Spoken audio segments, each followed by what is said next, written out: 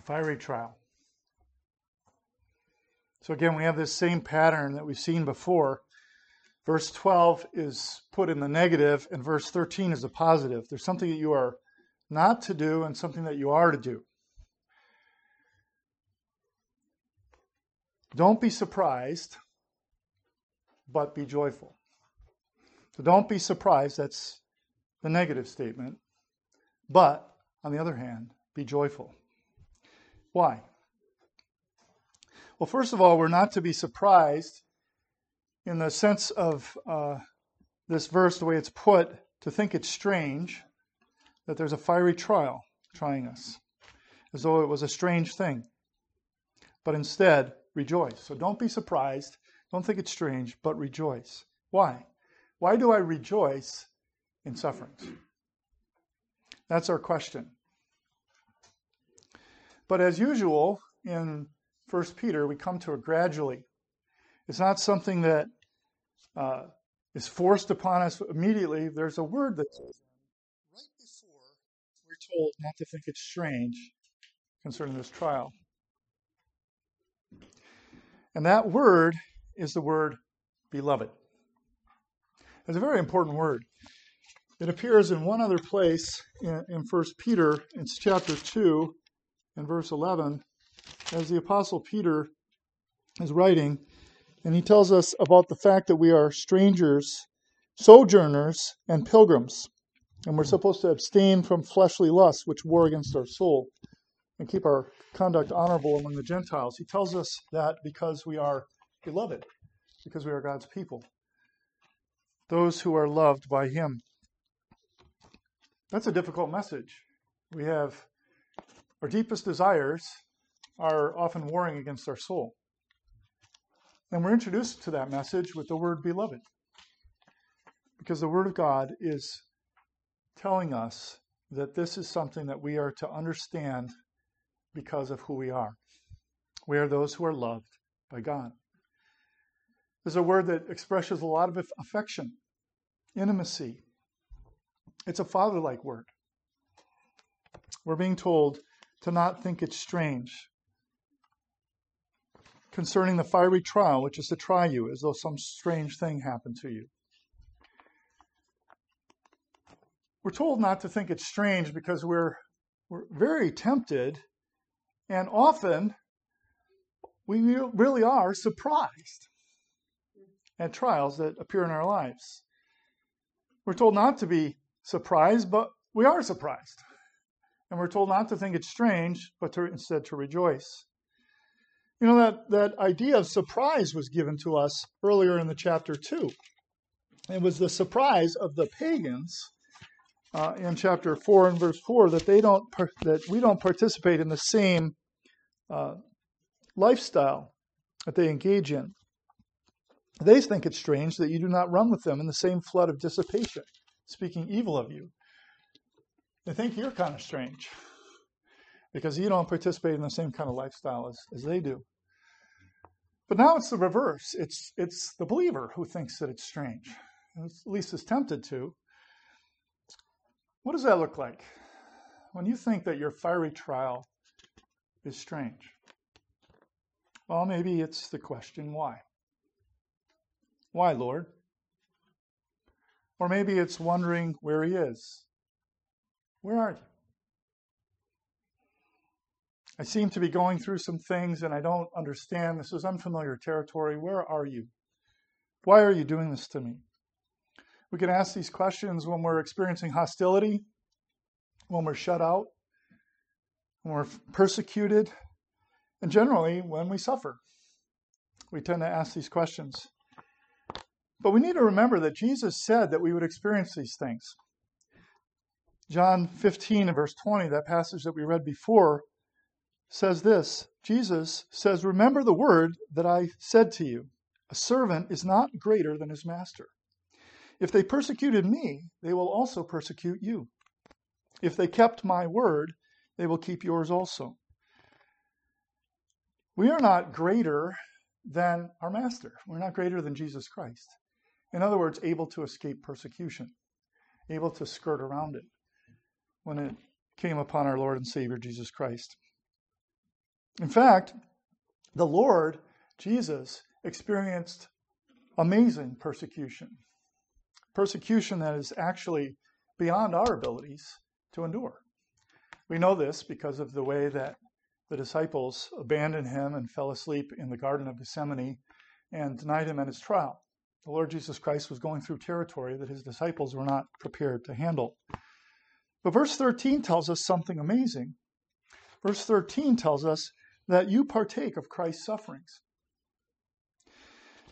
Verse 13 is telling you that you are in a tight fellowship with the Lord Jesus Christ, so close that you actually partake of his sufferings.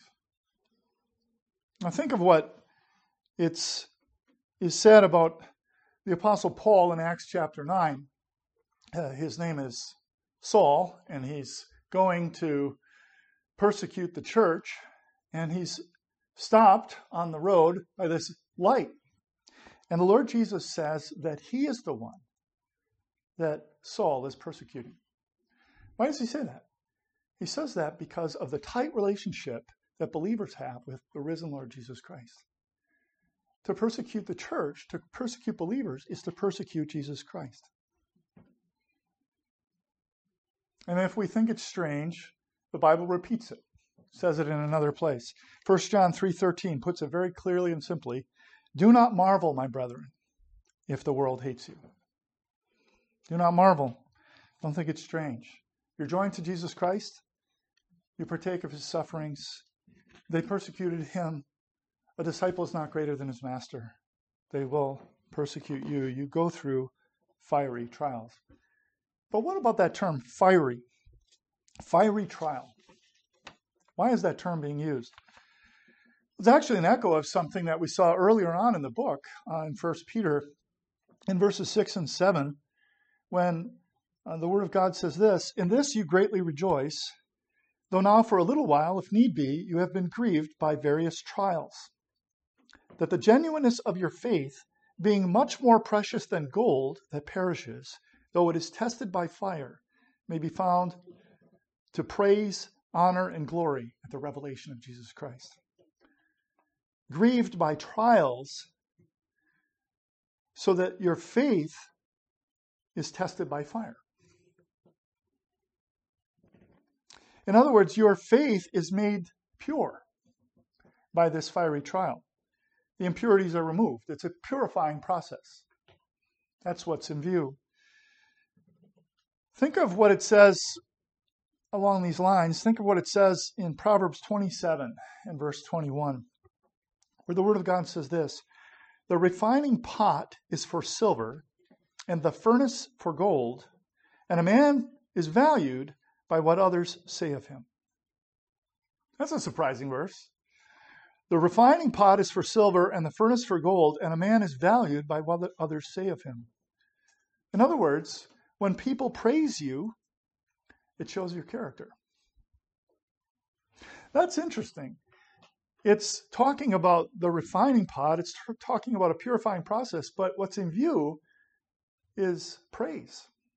You see, when we're praised by people, it tends to reveal who we are.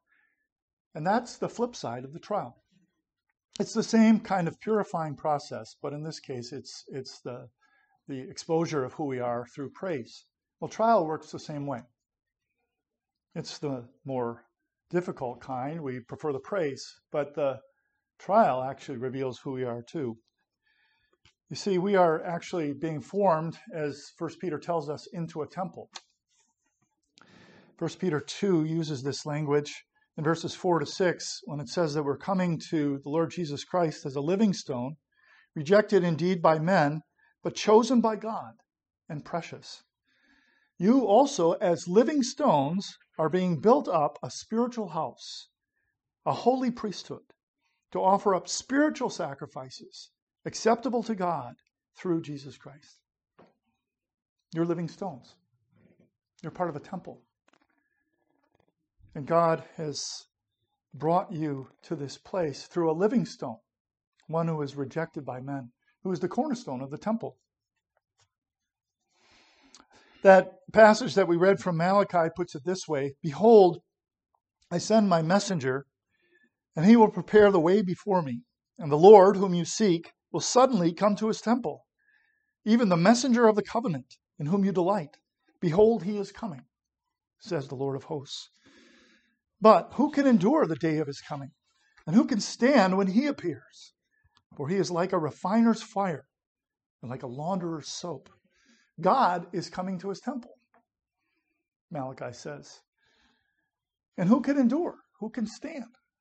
But the next verse says, he will sit as a refiner and a purifier of silver. He will purify the sons of Levi and purge them as gold and silver, that they may offer to the Lord an offering in righteousness. What's God saying? He's saying that he is purifying people. In this case, the sons of Levi. He's purifying them. He's purging them. He's making them more pure. If people are able to be purged in that way, then we understand that people are able to receive the purifying work of God, the work of God that is done like refining silver and gold is done. In other words, you are receiving the purifying presence of God as you receive Jesus Christ, as you receive the Holy Spirit, as you're being made into the temple of God. You're receiving the purifying presence of God. And that is what will lead you through trials in a way that makes you better. How does that work? Well, we have an example of how trials are used in this way if we look at James chapter 1 and verse 2.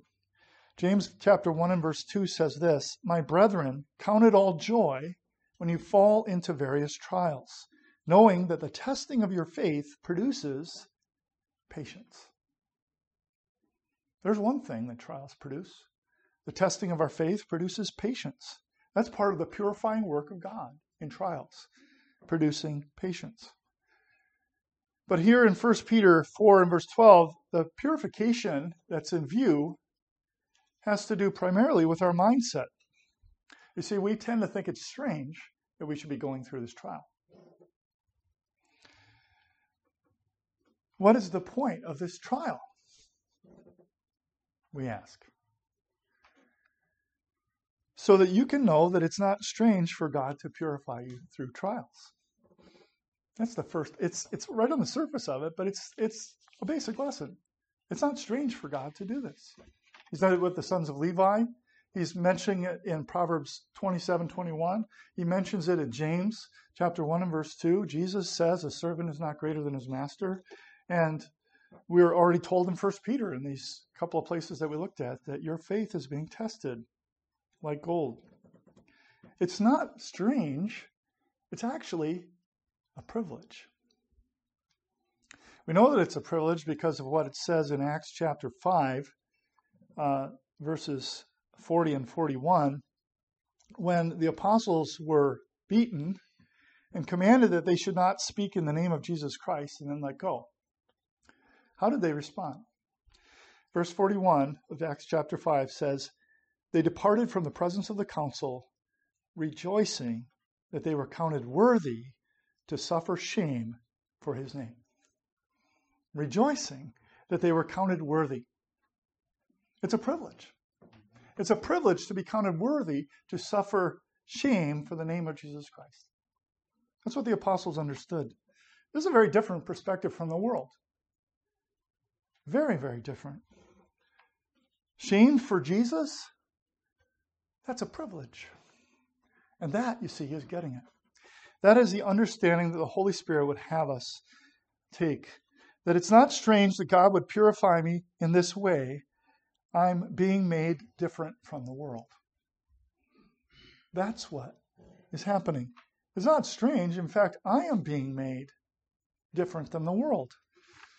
I am being made strange to others. But the fiery trial itself is not strange. It's not a strange thing that's happening to me. In fact, it's a means by which I should rejoice. In chapter 1, Peter spoke about being tested by fire, and here he speaks of a fiery trial. In other words, the Lord is testing hearts. We are being tested. Like in Proverbs 27, We're tested by what others say of us, by praise, the way that refiners purify metal. And this is the work of suffering. A fiery trial testing you by showing that certain things are not strange. Here's an example of something that's not strange. Persecution, slander for the name of Jesus Christ, verbal abuse because of the name of Jesus Christ, false accusations. When you experience these things, don't fret, but rejoice because you are being made different than the world. You're focusing on Jesus Christ. Now, the second point is more positive. In verse 13, it's telling you something that you are to do instead. You're not to think it's strange. It's said twice. And now in verse 13, it says, rejoice to the extent that you partake of Christ's sufferings, that when his glory is revealed, you may also be glad with exceeding joy. You see, it's not enough simply to stop doing something, which is thinking that the trial is strange. The Word of God actually pushes us in the direction of doing something in its place. We're supposed to not think that it's strange, but instead to rejoice. To rejoice to the extent that we partake of Christ's sufferings. That when his glory is revealed, you may also be glad with exceeding joy. I want to ask you a question. What is the pattern of the life of Jesus Christ? What is the general pattern of his life? We get an answer as the Lord Jesus speaks to his disciples in Luke 24, when he's on the road to Emmaus and they don't recognize him, even though he's been raised from the dead, and he is walking with them on the road. And he says to them in Luke 24, verse 25, O foolish ones, and slow of heart to believe in all that the prophets have spoken. Ought not the Christ to have suffered these things and to enter into his glory? And beginning at Moses and all the prophets, he expounded to them in all the scriptures the things concerning himself. See what Jesus does? He gives us the big picture here. He shows us that his life goes from suffering to glory.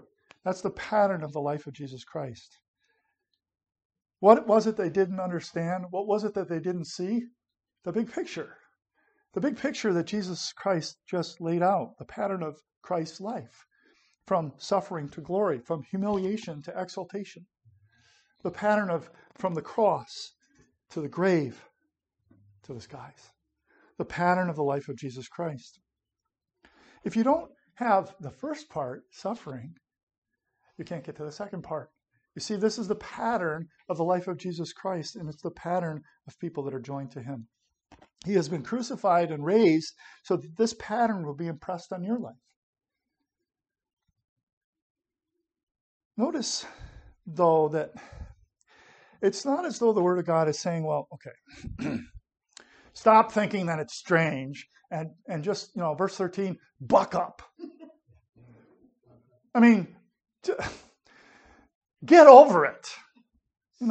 We could imagine the Word of God saying that to us because sometimes we need to hear it. Buck up. Stop being such a crybaby. Think about what people are experiencing in the third world. Think about what people have experienced in times past. Think about that. But no, it's actually a beautiful thing that's being unpacked for us. We're being told to rejoice, and then we're given the reason why. Rejoice to the extent that you partake of Christ's sufferings, so that when his glory is revealed, you may also be glad with exceeding joy. You see, this is double good news. It's good news on two levels. Rejoice to the extent that you partake of Christ's sufferings. You have someone with you. You have someone who suffered before you. You partake of his sufferings to a certain extent. And when his glory is revealed, you will be glad with exceeding joy.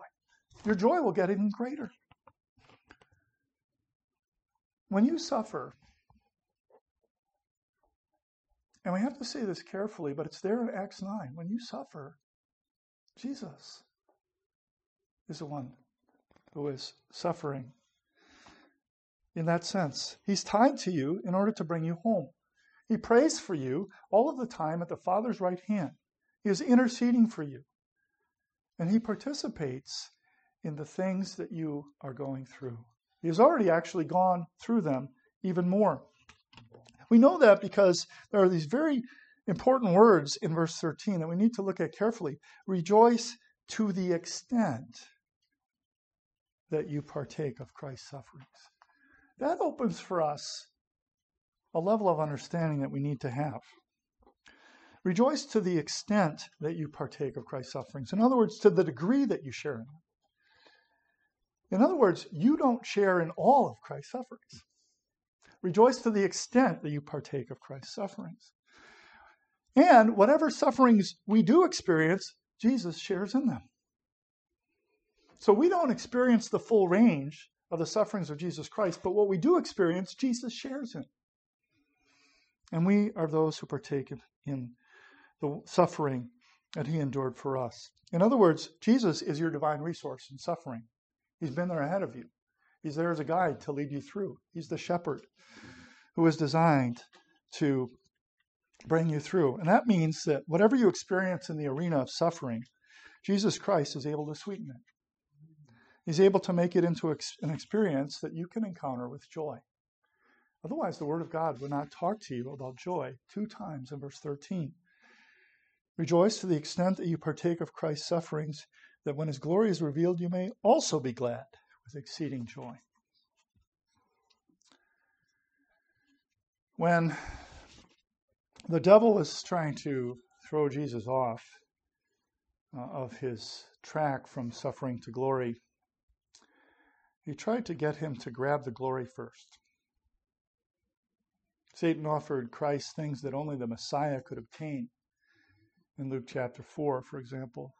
And he had to resist those temptations, specifically as the Messiah. But the temptation was to grab the glory first, without the suffering. And that's our temptation too. But we need to see this pattern, and we need to see that this pattern is covered by the work of the Lord Jesus Christ, that he has gone beyond us, and that he is a sure guide to lead us home. He's a sure guide to lead us home because he's already encountered Satan in this area. He's already encountered those who tried to dissuade him on the way to the cross, including Peter, amazingly enough, one that the Holy Spirit is using to write this letter. The temptation to experience the joy of his position, the exalted position without the suffering, that was Satan's lie. And we, like Christ, have to see the pattern. We have to suffer before we physically see Christ, and we receive the joy that's all the greater. We're going to be set free. There's a great verse in Romans 8:21 that says that we will have the glorious liberty of the children of God. Romans 8:21. Our glory is going to last forever. It's worth any trial. And when this glory shall be revealed, you also will be glad with exceeding joy. It will be a new level of joy, a joy that you can't quite take in now, beyond the boundaries of your current joy. Romans 8:17 says that if we are children, then we are heirs, heirs of God, and joint heirs with Christ, if indeed we suffer with him, then we may also be glorified together. Isn't that a beautiful word? Together with Jesus Christ, glorified. Together with each other, together with all the joint heirs with Jesus Christ, glorified. Isn't that going to be joyous? Far beyond our ability to take in. So what we learned this afternoon is that it's not strange that we suffer. It is for purification, to make us better. We can rejoice now because we have Christ helping us. We have a model. We have a guide. We have one from whom we get our strength. And this suffering leads to glory. And in glory, your rejoicing will exceed the boundaries of your current joy. In other words, right now, you can't handle all of the joy that is in store for you. And if you go through the suffering joined to Jesus Christ, you will be made fit for that joy. That's the gospel. Let's pray. Our Heavenly Father, we thank you for the knowledge that is given to us that to some extent we are partakers of Christ's sufferings. We cannot atone for the sins of another person. We cannot experience the fullness of your wrath in the way that the Lord Jesus Christ did. We cannot know what it was like for him to say, my God, why have you forsaken me? But we can know that there is a pattern from suffering to glory of the life of Jesus Christ, and it is designed to be our pattern too. The pattern that's given to us is those who are united to Jesus Christ. And in fact, he's given to us to guide us on this pathway, that we might actually rejoice that we are going through sufferings together with him, together with other believers, together with those who are joined to him, and that you might expand our capacity through the return of the Lord Jesus Christ and in our new resurrection bodies to take in the exceeding joy that you will give to us in glory. And so knowing these things, knowing the course of our lives, knowing the pattern of the lives of men and women and boys and girls who are united to Jesus Christ, we ask that you would grant us the grace that we would not think it strange that we're going through fiery, purifying trials, as though this is something that is outside of your plan or something that we should question. Instead, give us the grace that we would look around and see the Lord Jesus Christ shepherding us through them. That we would see the character and the work of Jesus Christ being formed in our lives. That you would give us the patience that's referred to in James 1:2. That you would make us better in our sufferings and more like Jesus. That you might give us more joy than we can take in now. And we pray this in Jesus' name. Amen.